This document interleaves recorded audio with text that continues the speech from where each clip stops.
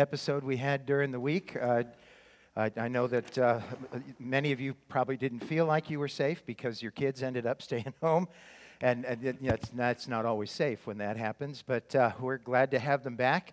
No, they're not going to school tomorrow, but Tuesday there'll be some relief from that if you've been distressed by it at all. We do have at least two families that are either part of our church or connected to our church that had a serious accident during the course of the week, and all of that slipperiness. But happy to be able to say that everybody is well, and there's some consequences, but certainly not as bad as it could have been. We just finished our annual Potter's House Core Leadership Team Leadership Summit. That's a mouthful. Do not attempt to say that on your own. I'm a trained professional. Man, it was a good time. It was just a really good time. We heard from our missionaries, the missionaries that we support. They all sent in video updates, and we were able to listen to some of those. And it occurred to me that perhaps one of the best things that we could do with that is to get those on thumb drives and get them out to our life group leaders so that you can interact, the life groups can interact with those in terms of praying and hearing some of the updates. There are some amazing things that have been happening and the amazing plans, amazing dreams that these co-workers of ours have, the people that we support or have sent out. We also put in place, had some conversations about a way that we can provide more opportunities for you to get training in some of the things that you're facing on a regular basis, whether it's parenting or marriage or other forms of ministry within the body. We're going to be working on putting that out and making it more available to you so that you can attend if you wish, or take a pass on it if that's what you want to do. But it'd be better, we think, if we could just get that out there for you, and you can be praying with us as we seek to do that. But we also heard from all of, at least most of our ministries, in terms of a 1-minute update from more than 20 different ministries that are currently going on here at Potter's House. And as I sat there, my heart it swelled up. It really, truly did, to listen to all that's going on and all that we're participating in as a body right here in this place. So be praying as we look at the future. We do this every year and then attempt during the year to do what we said we were going to do as we got together. And you'd be praying with us if you would. Ask God to help us to get where we said we're going. This morning we're going to be continuing our studies in Paul's first letter to Timothy in a series entitled Be Strong in Grace, and this is part 5 and entitled God Considered Me Trustworthy. We'll be looking at 1 Timothy chapter 1, verses 12 to 14, and last week you may remember that we worked our way through verses 8 to 11, and we looked at the truth found in that passage through the lens of a story that Paul told us in Galatians chapter 2. You may remember from the story that the Apostle Peter visited a city called Antioch of Pisidia. This is not the same Antioch where the church was that sent out Paul and Barnabas. It's a different city, and you can actually see it there. Antioch of Pisidia is in Pisidia there, up to the north. Antioch that sent out Paul and Barnabas is right under that word, the big Cilicia and Syria there.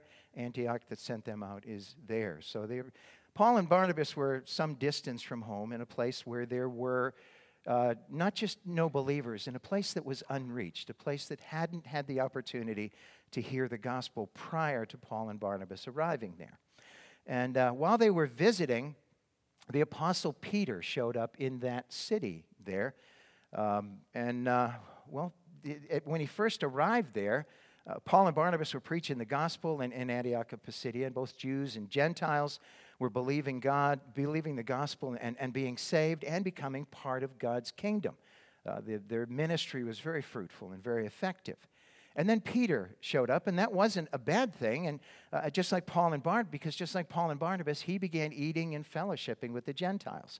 That's what Paul and Barnabas were doing. They were fellowshipping with the Gentiles who weren't believers yet and looking for an opportunity to share the gospel with them. And then when they would come to Christ, They would continue to eat and fellowship with them, which was something that Jews did not do.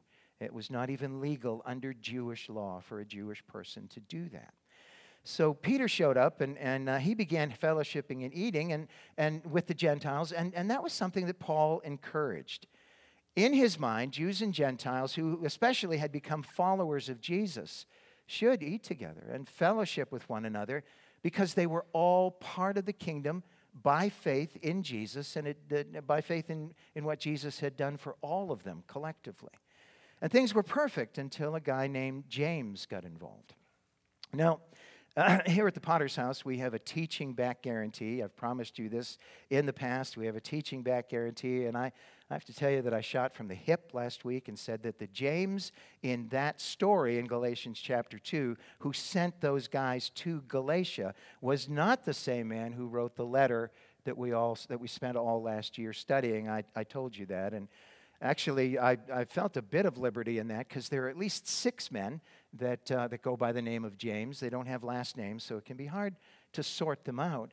But turns out, as I looked back at it and got into it in depth during the week, turns out he was the same man who wrote the letter. So I wasn't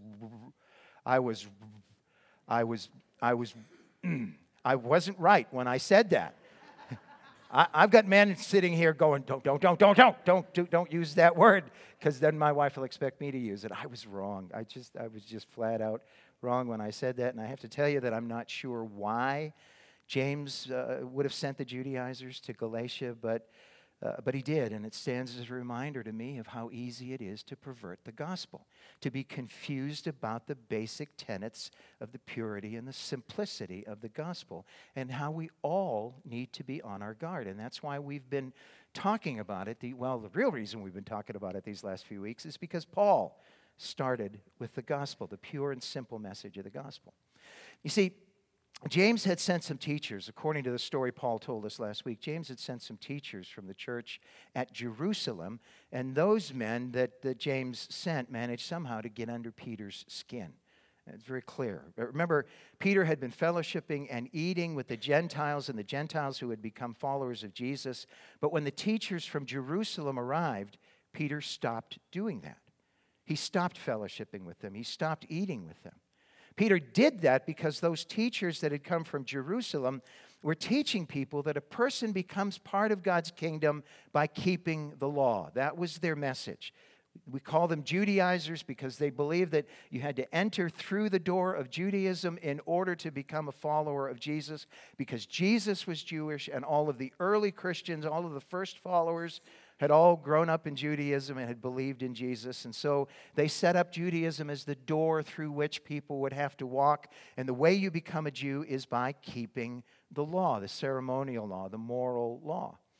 And that's what the Judaizers were saying. You have to keep the law. You have to become a Jew. There's all these things that you have to do. And they made that part of the gospel.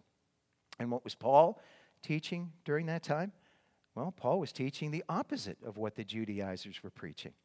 Paul was preaching that people became part of God's kingdom by believing the gospel, the good news about Jesus, that it was as simple and as pure as that. These teachers of the law, as I mentioned, were called Judaizers because they believed that Judaism was the doorway. Jesus wasn't the doorway. Judaism was the doorway. And people had to enter through the doorway of Judaism if they wanted to become followers of Jesus. So Paul and Barnabas, and most likely Peter, were butting heads with the Judaizers, at least at first, until the moment came when Peter stopped arguing with the Judaizers and decided to join their camp. He stopped eating and fellowshipping with the Gentiles.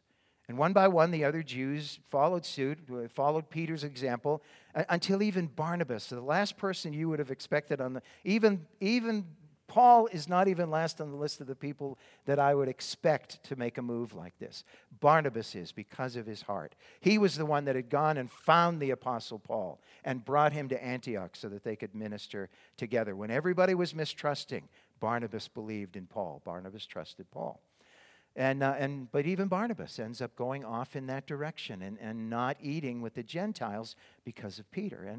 And they had deserted Paul in the process. But when I say that they had deserted Paul, It turns out that they had deserted much more than Paul, and we're going to look at that in just a moment.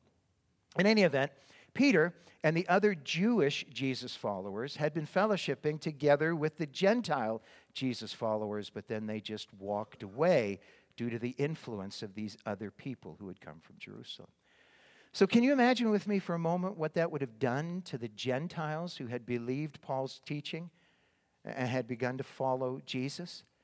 I can imagine them coming to Paul and saying, "We thought that you said that people become part of God's kingdom, that people are forgiven, that people are saved by believing in Jesus and what he did on the cross for us." To which Paul would have replied, "Yeah, absolutely. That is how you become part of God's kingdom."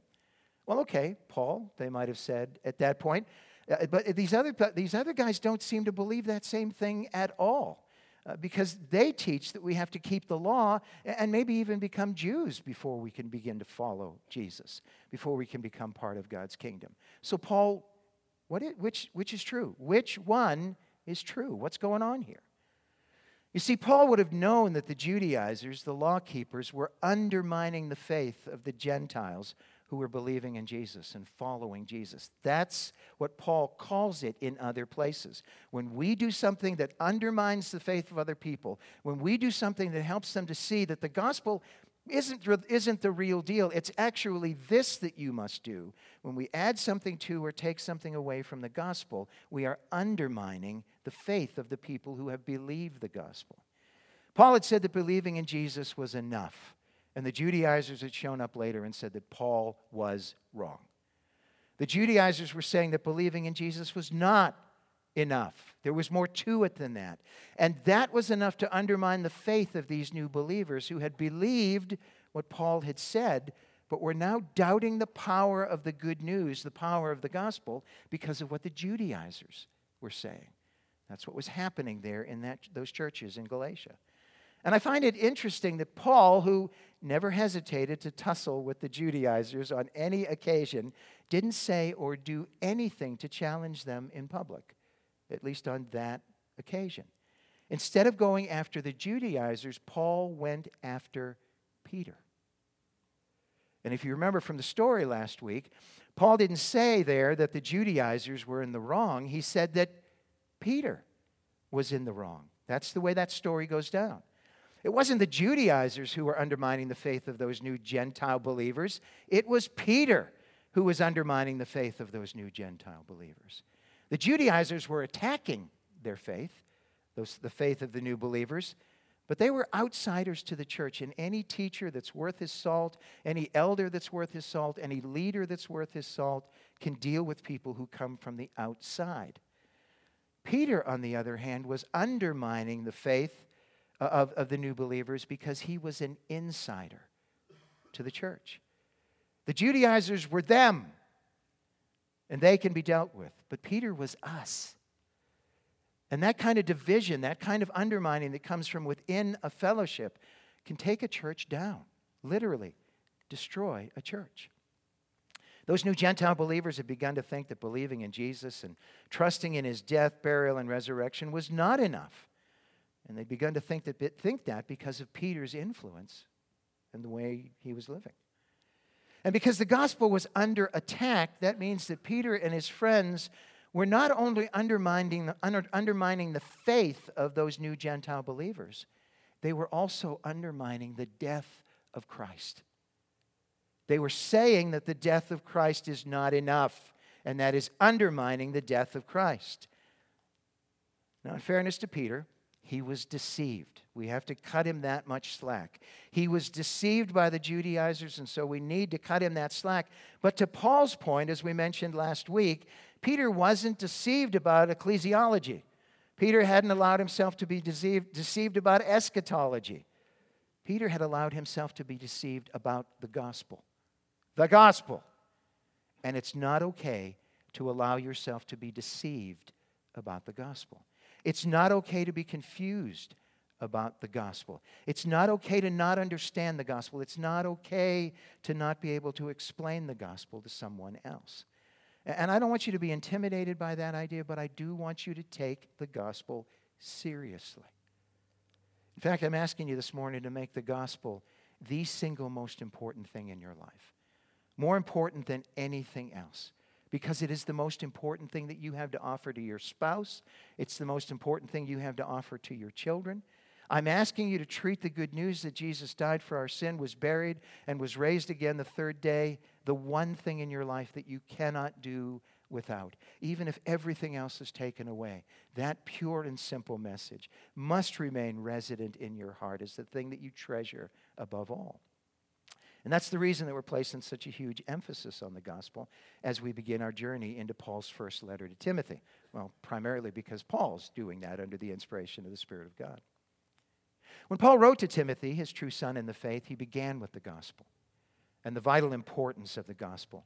And Paul has been helping us to understand that the gospel is vitally important at the moment when we begin our journey to follow Jesus. When we begin to follow Jesus, the gospel is all that we have. But the importance of the gospel reaches beyond that first moment, because the truth is, the gospel is vitally important every moment of every day, all along the journey we're taking together until the day we stand in his presence. The gospel will carry us all that way. And we can be absolutely certain that the gospel will never lose its power. But we must do whatever it takes to make sure that no one ever takes the gospel, the pure gospel, out of our hands by deceiving us into believing that anything needs to be added to the gospel to make it more effective or taken away from the gospel to make it more appealing. Don't let anyone do that to you or to your message that you have to share with other people. At the same time, let's not forget that Paul was very clear. God's law is good. Brian talked to us about that the week before. God's law is good. And more than that, God's law is perfect. And as a testament to that fact, look at what David wrote in the 19th Psalm. Psalm 19, verses 7 to 9, the law of the Lord is perfect, refreshing the soul. The statutes of the Lord are trustworthy, making wise the simple. The precepts of the Lord are right, giving joy to the heart. The commands of the Lord are radiant, giving light to the eyes. The fear of the Lord is pure, enduring forever. The decrees of the Lord are firm, and all of them are righteous. God's law is perfect and powerful and poignant and to the point. The fault in our stars doesn't come from any kind of brokenness in the law. The fault in our stars comes from a brokenness deep within us. Even William Shakespeare got this. He understood this. He has Cassius say, "The fault, dear Brutus, is not in our stars, but in ourselves." In other words, we're not the victims of blind bad luck here. We're not the victims of the law. We're not the victims of crossed stars.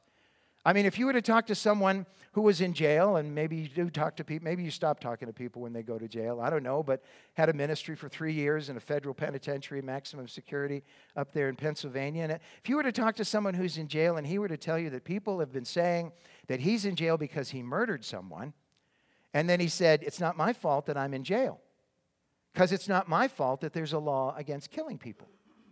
I mean, if that was his rationale, how would you react to that? You might consider pointing out to him that the law didn't send him to prison. It was his actions that sent him to prison. The fault is deep within, not with the law itself. The law simply pointed out how wrong his actions were. And that's exactly what God's law does. We were born separated from a holy God. We were born sinners. And we lived out that role with all the passion we could manage. The law came along and pointed out how broken we truly were. But the law could do nothing to take away our brokenness. It wasn't able to deal with our basic brokenness. But once again, the problem was not with the law. Our brokenness is not because of the law. God's honest truth is that the problem and the brokenness are within us. And that means that the law lacks the power to save us, but as we've been saying these past 3 weeks and often from this pulpit, the gospel is the power of God that saves people. So don't let anyone talk you into trying to get into God's kingdom by keeping the law, because they are selling you an empty bag of goods. You walk out of the store having paid a great deal, and there's nothing in the bag that you're carrying out. and fight tooth and nail for the purity and the simplicity of the gospel. Because not only is the gospel the power of God that saves people, it's also humanity's only hope. It's the only thing that we have to offer that provides any hope for anyone, anywhere.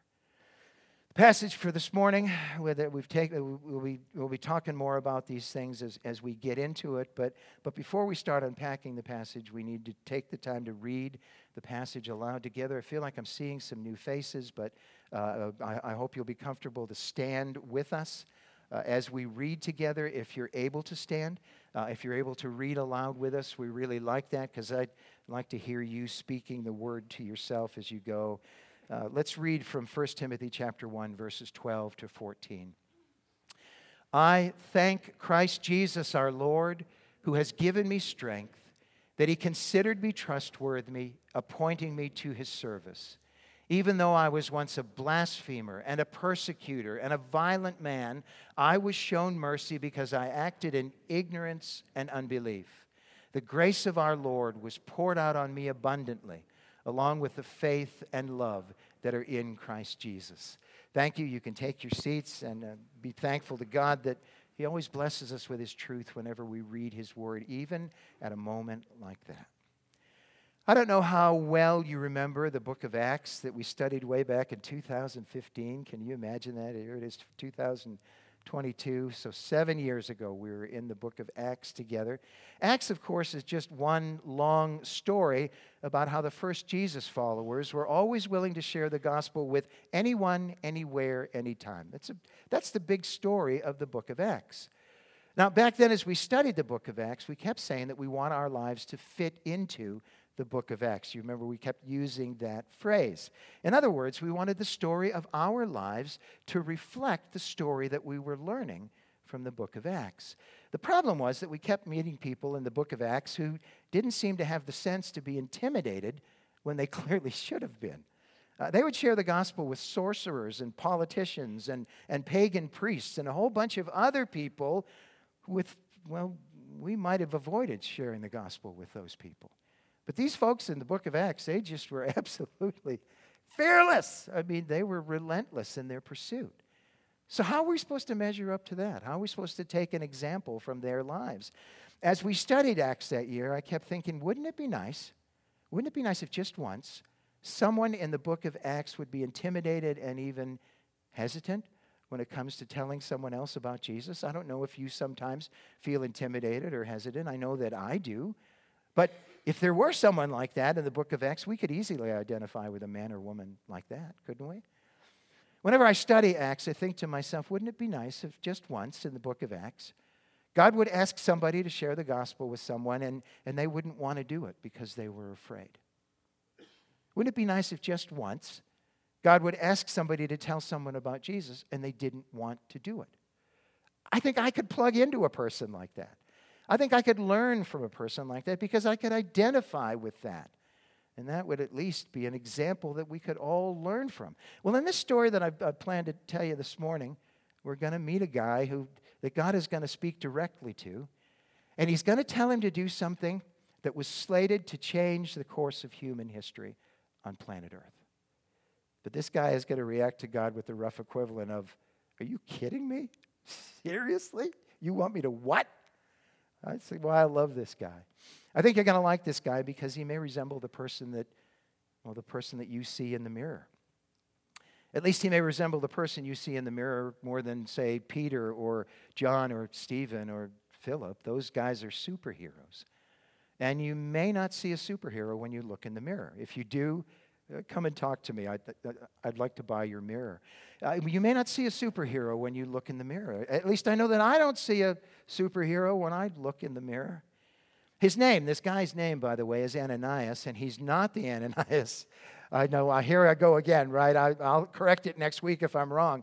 But I'm quite certain this time that he's not the Ananias that we saw in chapter 5, because that Ananias is already dead. And, it's hard for any dead man to share the gospel with anybody, so you got to get that done.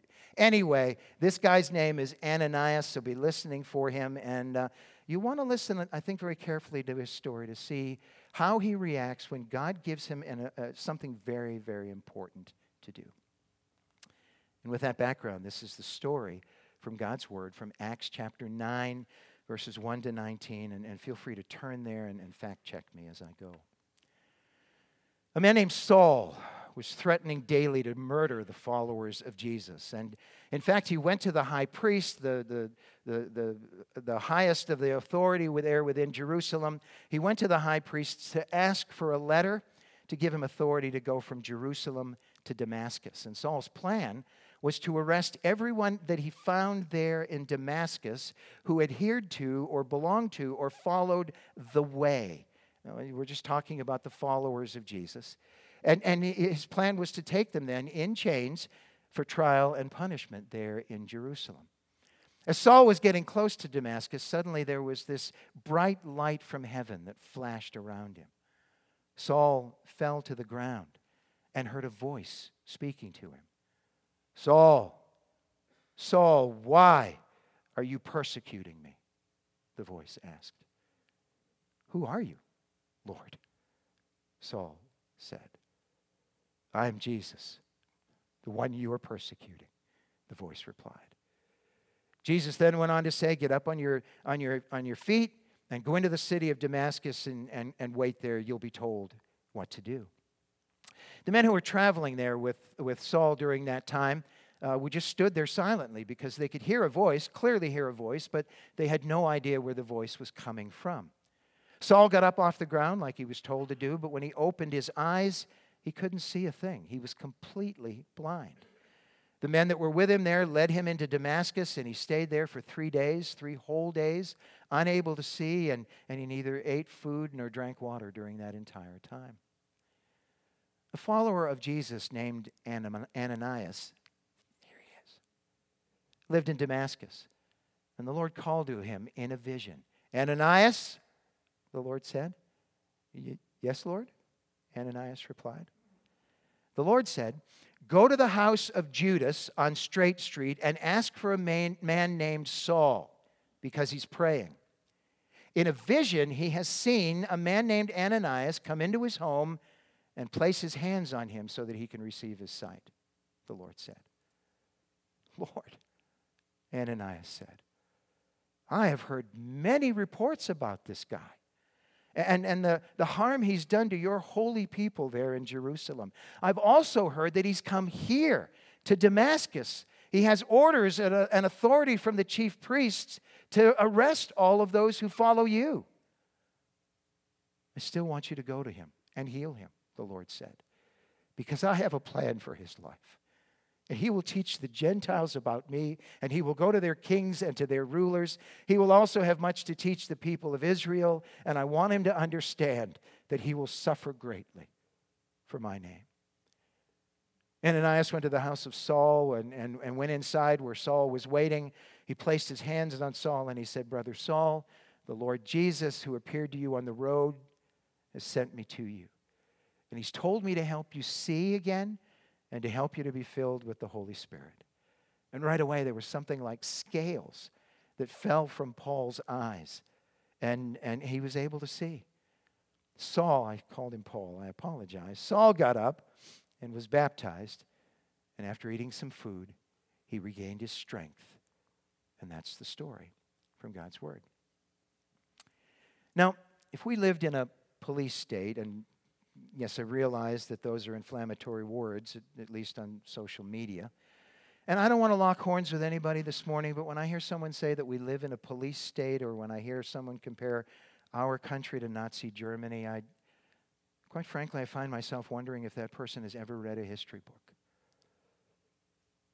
That's all I have to say about that. You want to lock horns with me later, I still won't want to do it, but for the sake of the illustration, I hope that you'd be willing to work with me. Can I ask you just to do that? And if we lived in a police state and we were to hear from the head of we were to hear that the head of the secret police in Jerusalem, in Washington, had come to the lake area to hunt down Jesus followers and take them back to Washington in chains, I think we'd all be concerned at hearing that news. Would you agree? But as an individual, your concern might just go right through the roof if God were to speak to you and tell you to go find the head of the secret police and tell him about Jesus. I mean, just lay your cards right out there on the table. He's here to arrest you. You just go and tell him about Jesus. Well, that's what God did. That's what this vision did. This is what Jesus did to Ananias. God gave him a huge and terrifying task. But God did that because he knew that Ananias was trustworthy. God knew that he could count on Ananias to be obedient and take the gospel, to the good news, to the head of the secret police, Saul of Tarsus. I mean, in retrospect and in hindsight, we know that Saul of Tarsus is about to become the Apostle Paul. But Ananias didn't know that. Ananias could not have known or sensed the enormity of the task with which God had entrusted him. In the end, by his obedience to God and because of his trustworthiness in ministry, Ananias, more or less single-handedly, changed the course of human history. God considered Ananias trustworthy and appointed him to a task that most Jesus followers would have refused or might have refused. And the rest, as they say, is history. Ananias went to heal Saul of Tarsus and to give him some perspective on what God was about to do in Saul's life. And I think that Paul was reflecting back on the moment of his healing and his commissioning when he wrote verse 12, particularly because of the wording that he uses here. I thank Christ Jesus our Lord, who has given me strength, last word in the story, who has given me strength that he considered me trustworthy, appointing me to his service. God considered Paul to be trustworthy. In other words, just like Ananias, whom God considered to be trustworthy enough to go to Saul, now God was considering Paul to be trustworthy to do what God had asked him to do. But it leaves me wanting to ask, in what way did God consider Paul trustworthy when he appointed him to service? Why did God consider Paul to be trustworthy? Was it because Paul was good with money? Because, people who are good with money are very often trustworthy. Was it because Paul was able to keep a secret? Trustworthy people usually are able to keep a secret. Was it because Paul was an experienced and qualified surgeon? I mean, if your surgeon is not trustworthy, you probably shouldn't let him jack into your body. I'm just saying. But really, in what way did God consider Paul to be trustworthy? Well, to answer that question, we need to remember what went down when Ananias approached that man who had been murdering the followers of Jesus. Ananias healed Paul, but then he had a conversation with Paul where Ananias told Paul what God wanted him to do. In other words, on behalf of the Spirit of God, Ananias commissioned Paul to the ministry that God had for him. And what was Paul's commission? Well, when Ananias objected to reaching out to Saul of Tarsus, the Lord said to Ananias, I still want you to go and heal him because I have a plan for his life, and he'll teach the Gentiles about me, including their kings and rulers. He'll also have much to teach the people of Israel, and I want him to understand that he will greatly suffer for my name. But we're back to that question. In what way did God consider Paul to be trustworthy when he appointed Paul to his service? Well, we don't actually have to go all the way back to the book of Acts. We just need to remember what Paul said at the end of the passage from last week, where in his letter to Timothy, Paul spoke of the sound doctrine that conforms to the gospel concerning the glory of the blessed God, which he entrusted to me. What had God entrusted to Paul? And with what had God considered Paul trustworthy? The gospel. God entrusted the gospel to Paul because he considered Paul to be trustworthy, to keep the purity, to keep the simplicity of that most important message. God knew that there was a need for someone. Watching Peter walk away, Barnabas walk away and be deceived, God knew that there was a need for someone who would not walk away under any circumstances. God knew that he could count on Paul to do whatever was necessary to preserve the purity and simplicity of the gospel for all future generations to come. God entrusted Paul with the most important and most valuable message in the universe. And God today has entrusted us with that same message. So that leaves me wondering what I'm doing with the message that God has entrusted to me. Am I living in a way that shows that God was right in his decision to consider me trustworthy when he shared that message with me in the first place? What are we doing with that message today that God has entrusted to us? Well, I think it's high time for a trip from the sublime to the ridiculous, and in that light, there's a video I want to show you. I don't know how many of you are familiar with the kid snippets videos? Kid snippets, anybody?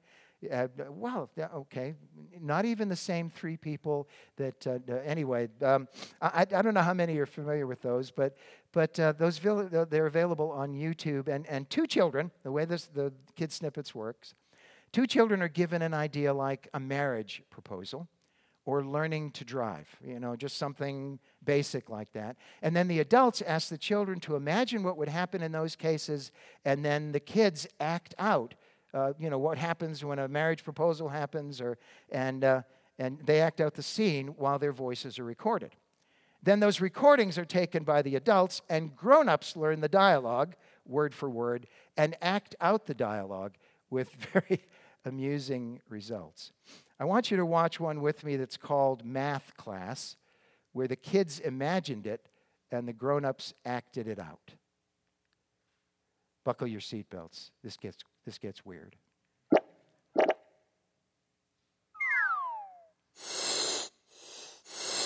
I think it's already starting. Okay, here's your homework. First let me tell you the directions. What's 4 take away 5? 1, 2, 3, 4, 5, 6. Take away. What's 6 take away 1? 1. No, you take away 1 out of 6. How much does it equal?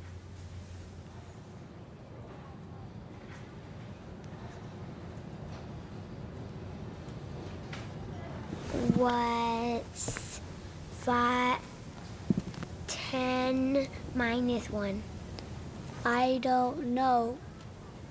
1, 2, 3, 4, 5, 6. 6, 7, 8, 9, 10. Nope. Take away 1. How much is it? 1, 2, 3, 4, 5, 6, 7. Nope. 1, 2, 3, 4, 5, 6, 7, 8.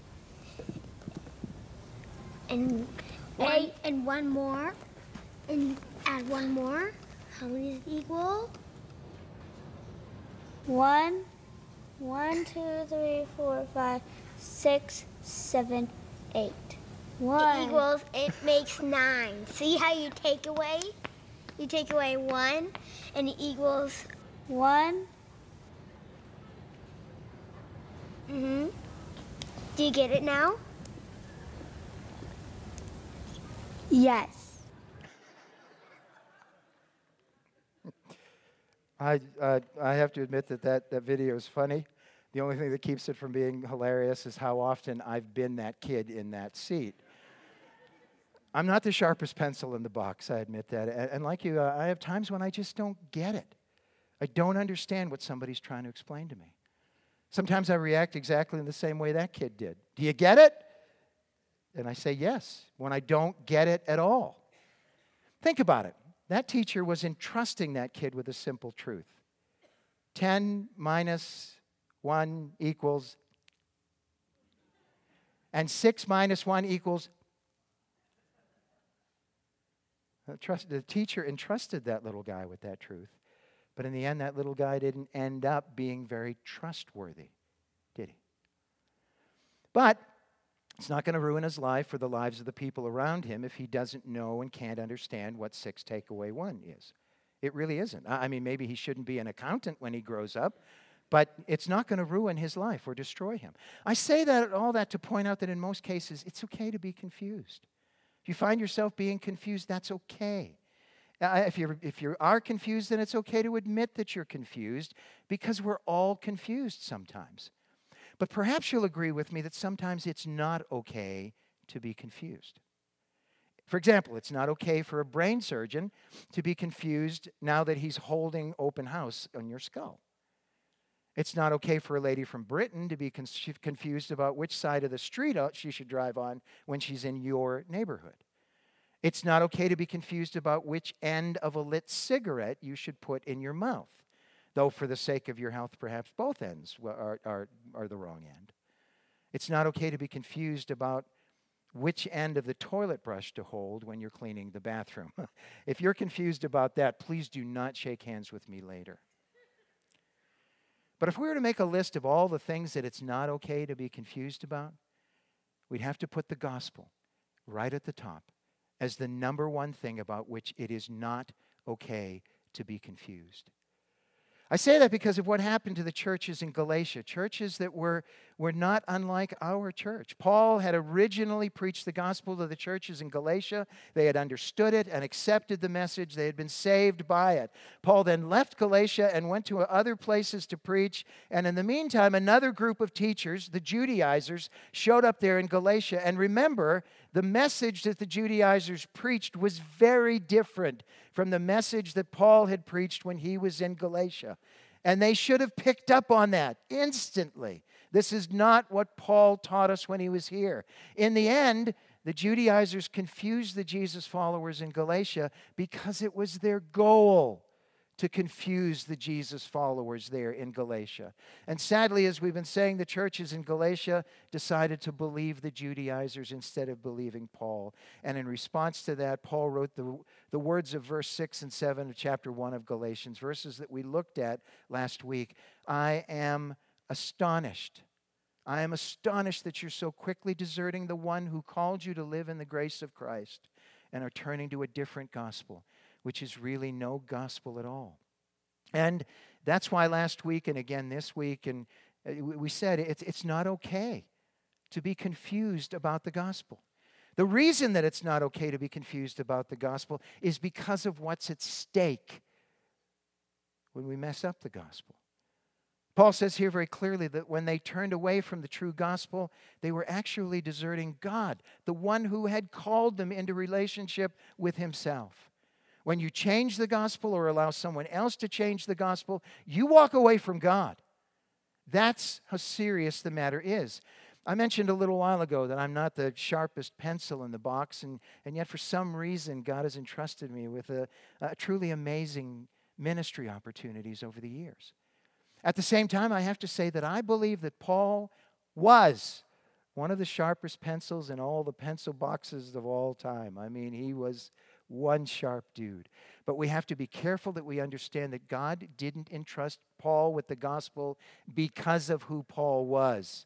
God entrusted Paul with the gospel in spite of who he was. And I'm saying that because of what Paul said in verses 13 and 14. Even though I was once a blasphemer and a persecutor and a violent man, I was shown mercy because I acted in ignorance and unbelief. The grace of our Lord was poured out on me abundantly, along with the faith and love that are in Christ Jesus. As we think about what Paul means here, I want to remind you of something that we learned when we studied Romans together. When I don't get the punishment that I deserve, that's mercy. Do you remember us saying this? When I don't get the punishment that I deserve, that's mercy. And when I get the reward that I don't deserve, that's grace. That's the difference. Not a huge difference, but measurable. There's a measurable difference between mercy and grace. When I don't get the punishment I deserve, that's mercy. When I do get the reward that I don't deserve, that's grace. Paul was a blasphemer who said terrible things and untrue things about Jesus. Paul was a persecutor who did terrible things to the followers of Jesus. Paul was a violent man who, when we first met him back in the book of Acts, he was helping Stephen.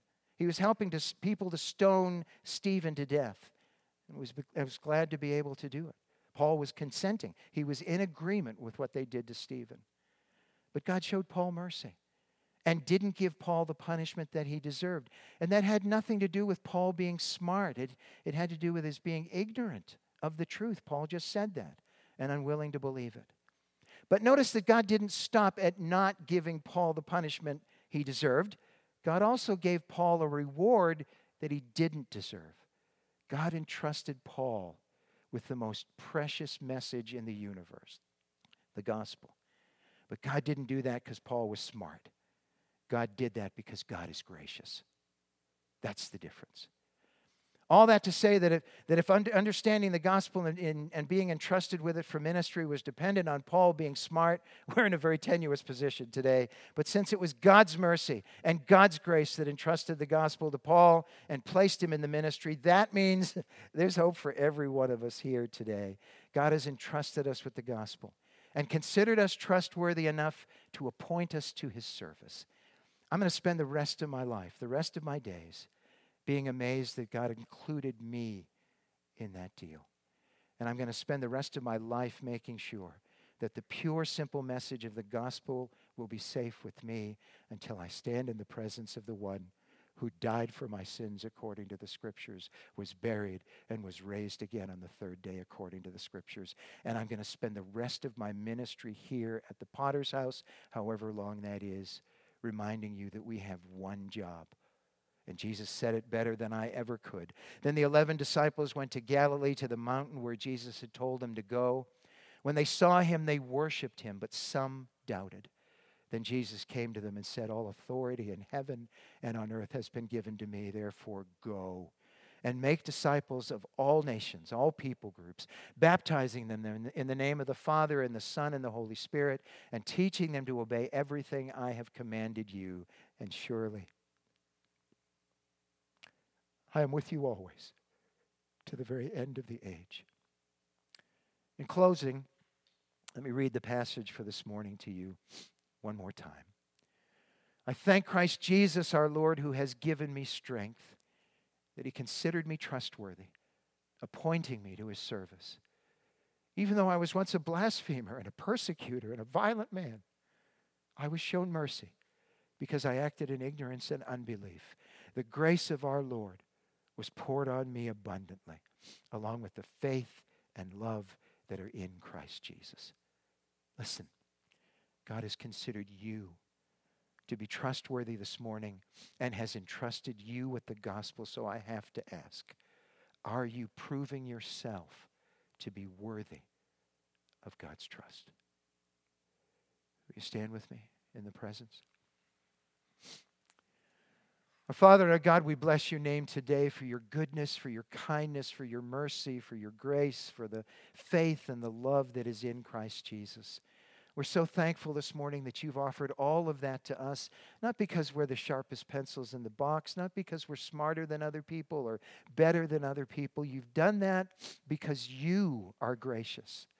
And so, God, having been given this gracious gift of the gospel, having been given this gracious commission that we've all received to go and make disciples of all people groups, we ask that you would ignite our hearts, that you would motivate us and make us competent to get the one job done that Jesus asked us to do for the sake of his glory, for the sake of the good of those around us in our community and those around the world. We ask these things especially thankful that any time we come into your presence, Father, we're able to mention the name of Jesus to you. Amen and amen. Well, we've huddled up, and if you're new here, I apologize for this little bit of diversity that we have at the end.